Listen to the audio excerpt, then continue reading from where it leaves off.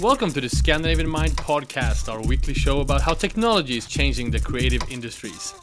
Today on the program, an update on how EU regulations will affect the fashion industry. A slew of new directives and legislations are coming out of the EU in the coming years that will affect the global textile industry. We will try to provide an overview of these legislations as well as give you the resources where you can find out more.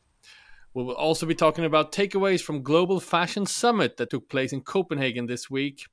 We'll hear from Mauro Scaglia, Director of Sustainable Businesses at Euratex, who did a much-like keynote at our transformation conference in Helsinki earlier this summer. And we'll provide an overview, or a preview rather, of the upcoming Stockholm edition of Transformation Conference we're so excited about. My name is Konrad Olsson, Editor-in-Chief and founder of Scandinavian Mind, and I'm here with my dear colleagues, our senior editor, Johan Magnusson, and our editor-at-large, Oliver Dahle. Good morning, guys. Good morning. Good morning. All right, so this EU legislation thing is a big topic right now, not least present at this week's Global Fashion Summit, which we'll talk more about later in this show. It's a big topic which I think everyone in the industry is starting to trying to get their hands around. There's a lot of worry among fashion brands. There are a lot of questions in the air, and that's why we want to be a kind of a resource where you can try to figure out what this will mean for the industry, for brands, for designers, for suppliers, and so forth. It will definitely affect the whole value chain of the fashion industry. And I wanted to start by just plugging that the whole conference from Helsinki, which we talked a lot about this topic, the whole transformation conference from Helsinki is now up on ScandinavianMind.com. So for anyone who wants a deeper kind of primer on this issue, go to ScandinavianMind.com and look at the on-demand and click at the on-demand link where we'll show you all the videos from the conference. And perhaps the most important one was that from Mauro Scaglia. He's the Director of Sustainable Businesses at European Apparel and Textile Federation, Euratex. He's the lobbyist for the textile industry. He works in Brussels. He has a very in-depth and on-the-ground view of what's happening. Let's just hear a brief clip from Mauro's keynote speech.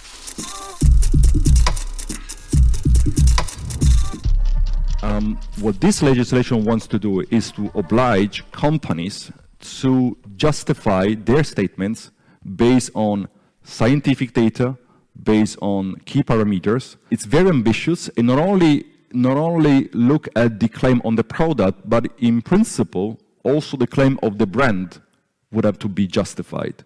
So I no longer can say by 2025 I want to be the best for that, or I want to do this. I need to justify that, which probably means we're going to have way less claims in the near future because companies will have to think twice, but perhaps more reliable, and then we can trust them.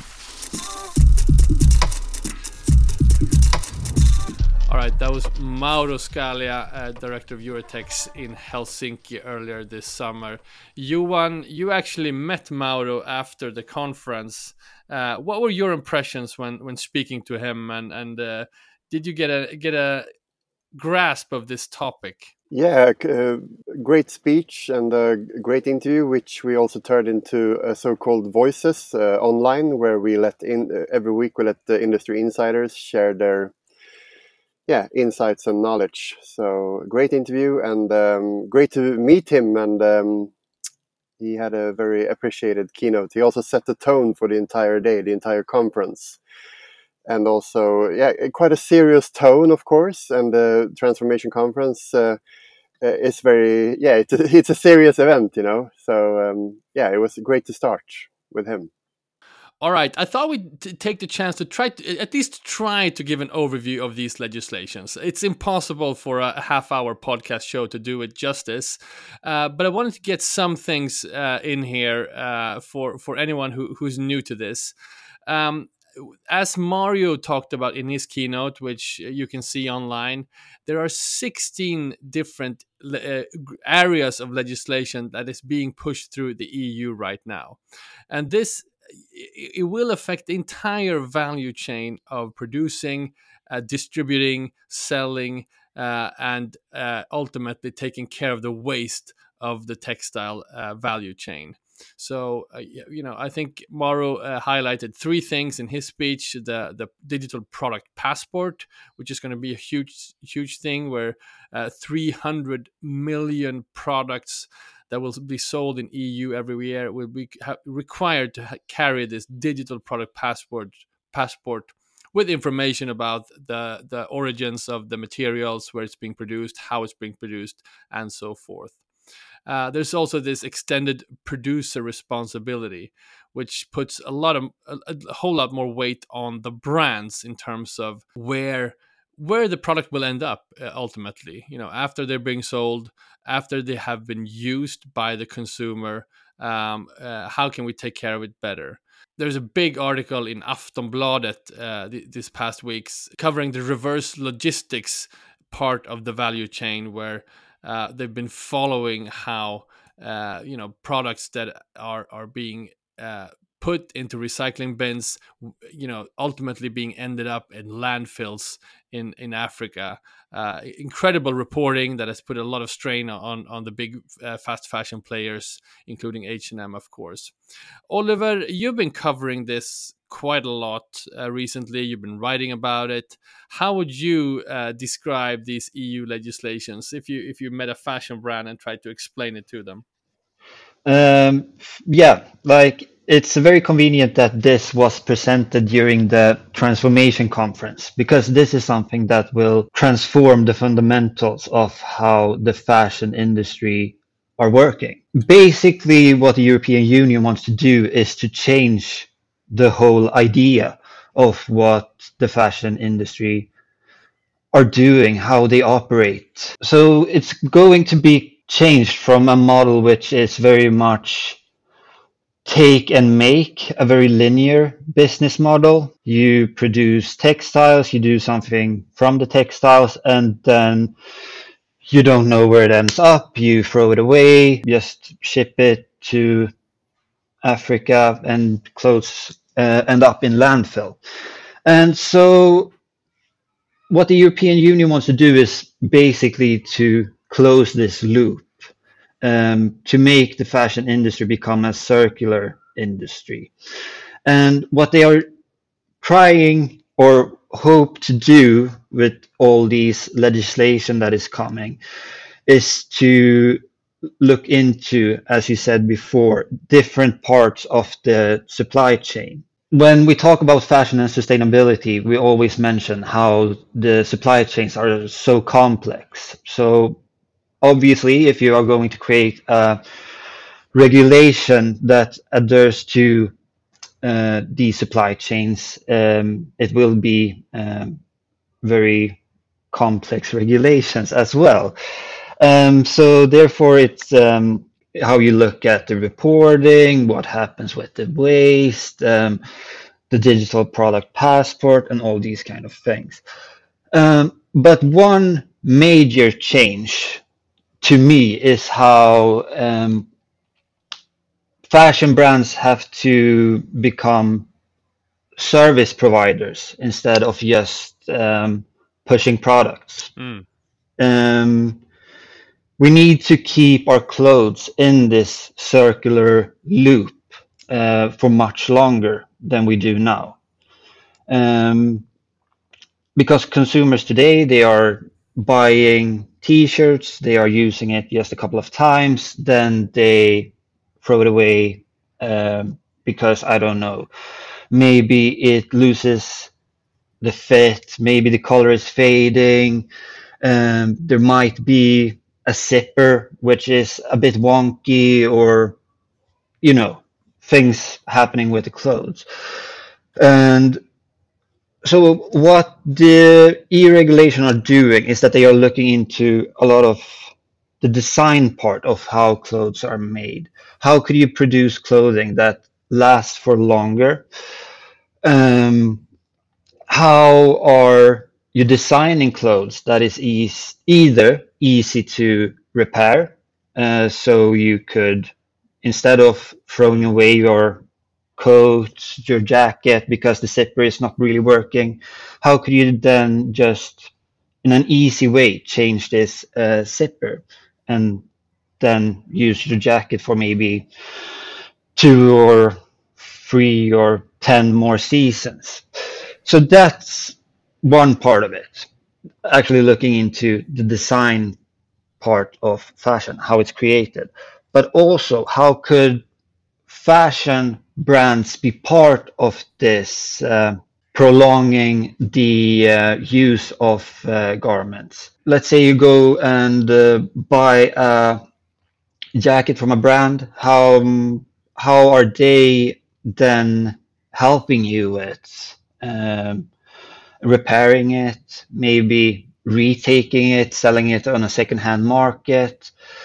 How could the brand give you suggestions on where to repair it, how to remake it, and actually prolong the life of this garment so you don't throw it away, which has been a very common practice by brands, consumers, and everyone that somewhat take part of the fashion and clothing industry. Just to pause there, Oliver, for a second. I think that's what's so fascinating about this this whole project that they are undertaking in the EU, is that they really aim to fundamentally change the way we look at clothes, the way we handle clothes, the way we use them, the way we, as you said, repair them and try to prolong the life.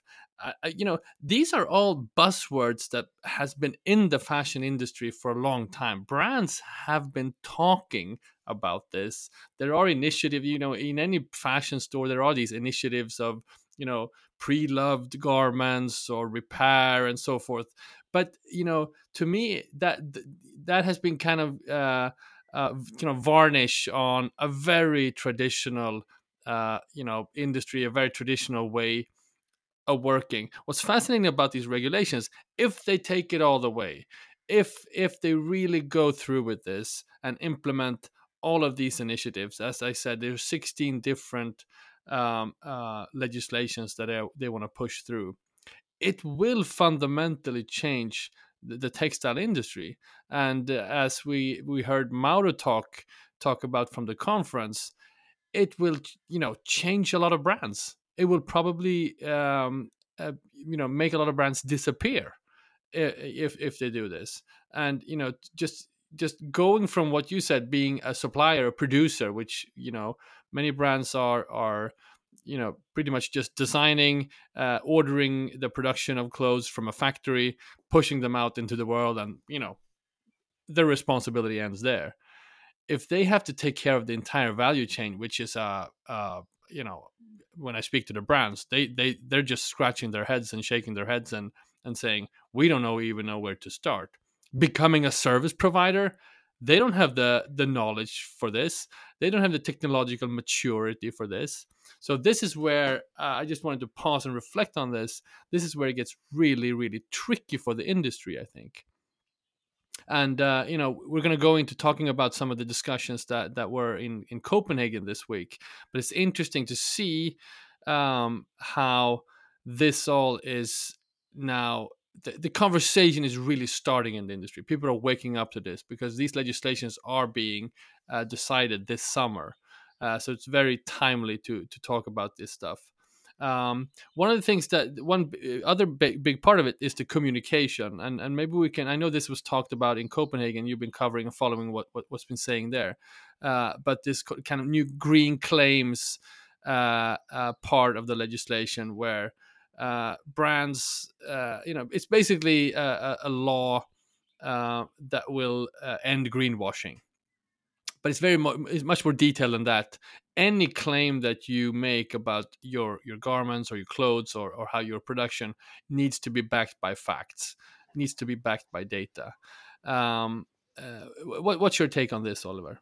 Yeah, but like for all three of us here working in fashion and have been doing for a couple of years, we all have seen these claims in different ways.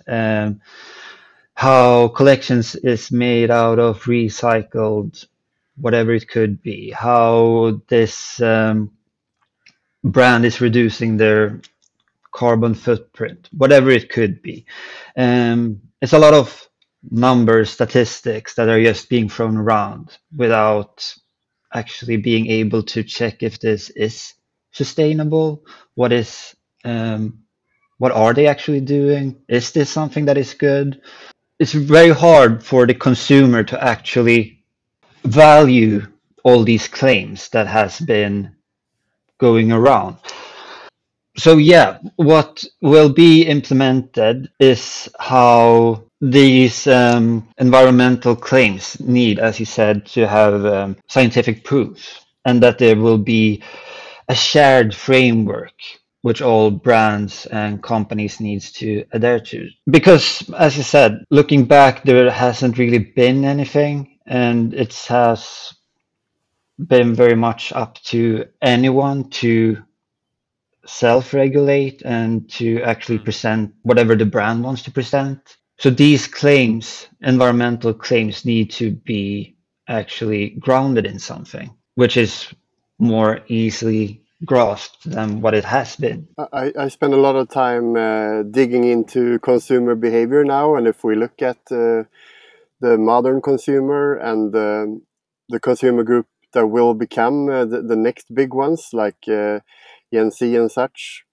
their major topic when buying stuff, it seems, or will become the major topic, is transparency. While the fashion industry for such a long time has been anything but transparent.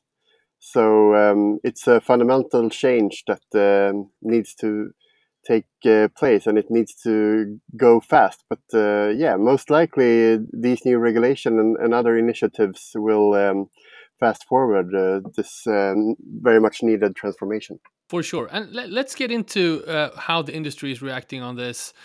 This week, the Global Fashion Summit took place in Copenhagen, Denmark.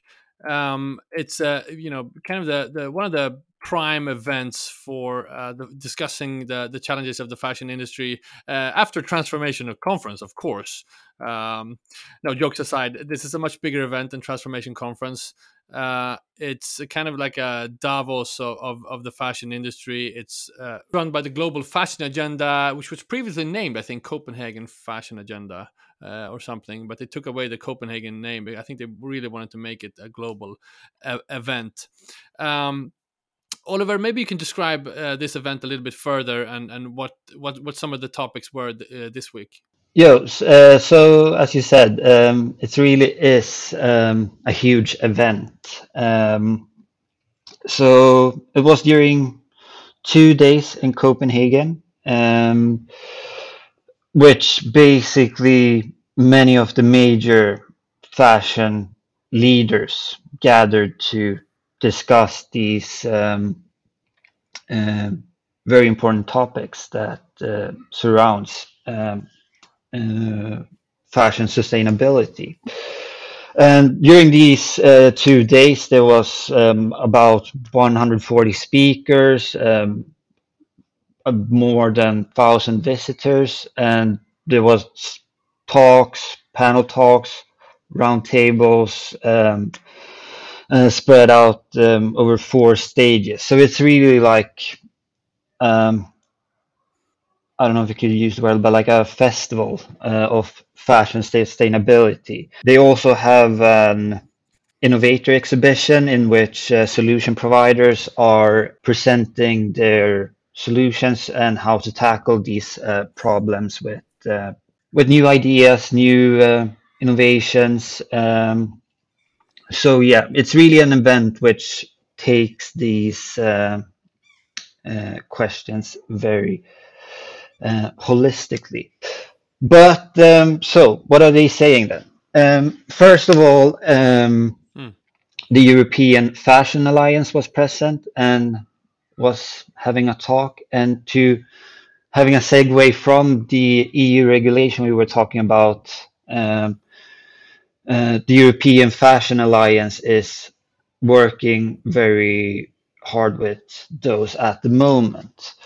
And to give a brief introduction, what they are doing is that EFA, the alliance, is it's consisting of all the European fashion councils, organizations. It has representatives from fashion weeks, which then represent their designers in each country. So they are basically being the middleman, being the connection between the politicians and the fashion designers. I know that the Alliance had a meeting with the European Union not very long ago, just to discuss these regulations that are coming. And they now also have a survey in which they are asking the fashion industry what they need, what they want out of this, of the regulations. And so these regulations are not just coming out of the EU, out of the blue. They are being discussed with the industry itself. And it was during this talk with the European Fashion Alliance that Carlo Capasa, which represents the Italian Fashion Council, Camera Nazionale della Moda, that he mentioned, like, that there are pitfalls in these regulations that are coming. I'm not 100% sure about this regulation, how it's formed, but in general, it is that by 2030, a majority of collections need to be produced by recycled fabrics, which, when you say it like that, sounds great. But what Mr. Capasa then brought up is that this is a regulation that won't be able to apply to biodegradable fabrics. For example, wool, silk, and fabrics that actually are made of natural materials, because you aren't able to recycle these type of fabrics in the same extent, such as cotton, polyester, or whatever it could be. And so here, the fashion industry are playing a quite vital role in being a player to actually give input and what the regulations are going to be, how they are going to be formed. This actually makes me kind of happy to hear, because a lot of the issues up until now has been, or a lot of the talk up until now has been, that the fashion industry is not really connected to the EU. Compared to other industries, there are a staggeringly low amount of lobbyists in Brussels, for instance. And lobbyists, we can think of that as something very negative, and why should we have lobbyists? But it's actually the lobbyists that can speak for an industry and negotiate and talk to and provide insights to the lawmakers. And that's one of the reasons, one of the consequences of having an industry that's been so unregulated for such a long time, compared to the auto industry or pharmaceutical or any other industry that's been very, very tightly regulated. There hasn't been that dialogue, and it's great to hear that it's actually starting to happen. Yeah, definitely. And what's really beautiful about the European Fashion Alliance is that all, or more or less all of the fashion councils and organizations across Europe are represented.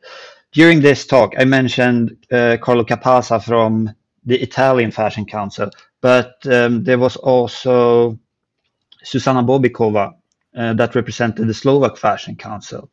And the Slovakian fashion scene, I don't know about you guys, but I haven't heard so much about it. But they are still being represented here, and they have a voice to actually have a saying in being have a saying to the regulation that is coming.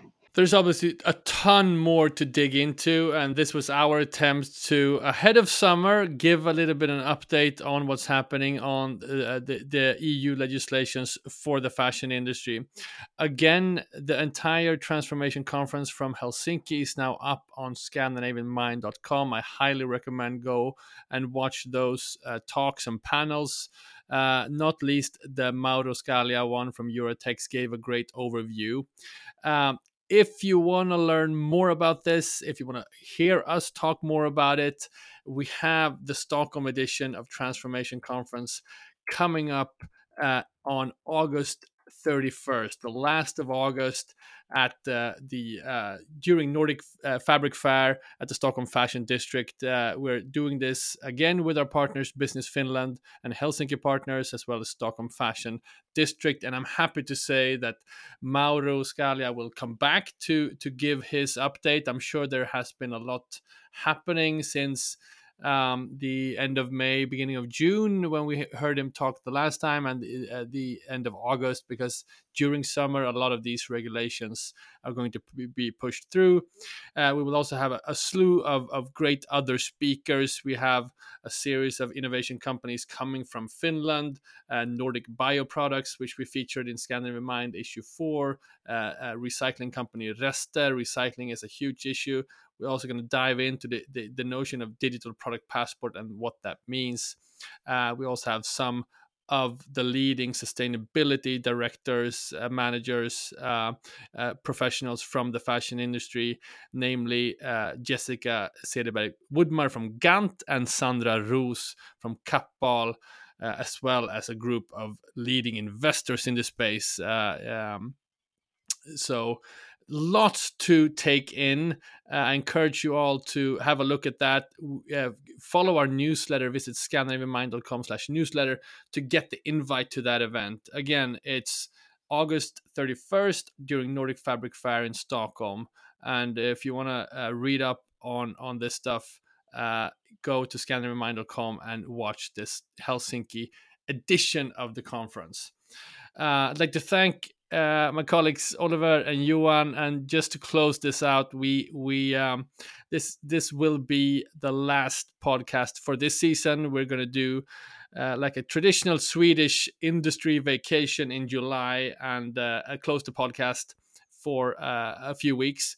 But Scandinavian Mind still will exist, not least our newly launched Beauty Innovation Insights newsletter, which Johan, I know you are working quite hard on. We just released our second letter. You can sign up for this online, of course. And during summer, we do an early bird free access to this newsletter ahead of its paid edition that comes out after summer.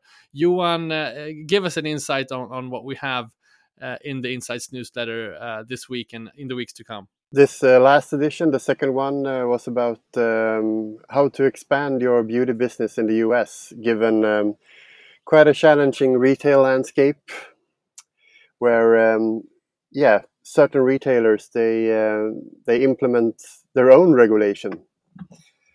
We will have new regulation coming in the US early next year, but for now, it's the retailers who can make their own lists. So you need to adapt to that certain list in order to be able to sell. Similar to what we will most likely see in the EU, that you need to meet certain standards in order to sell your product. All right, wonderful. Again, visit scandinavianmind.com/beauty innovation if you want to sign up to our new Insights newsletter. There are a bunch of interesting content and also events coming out of that project later this year. All right, Johan, Oliver, thank you so much for doing this today, and enjoy the summer, guys.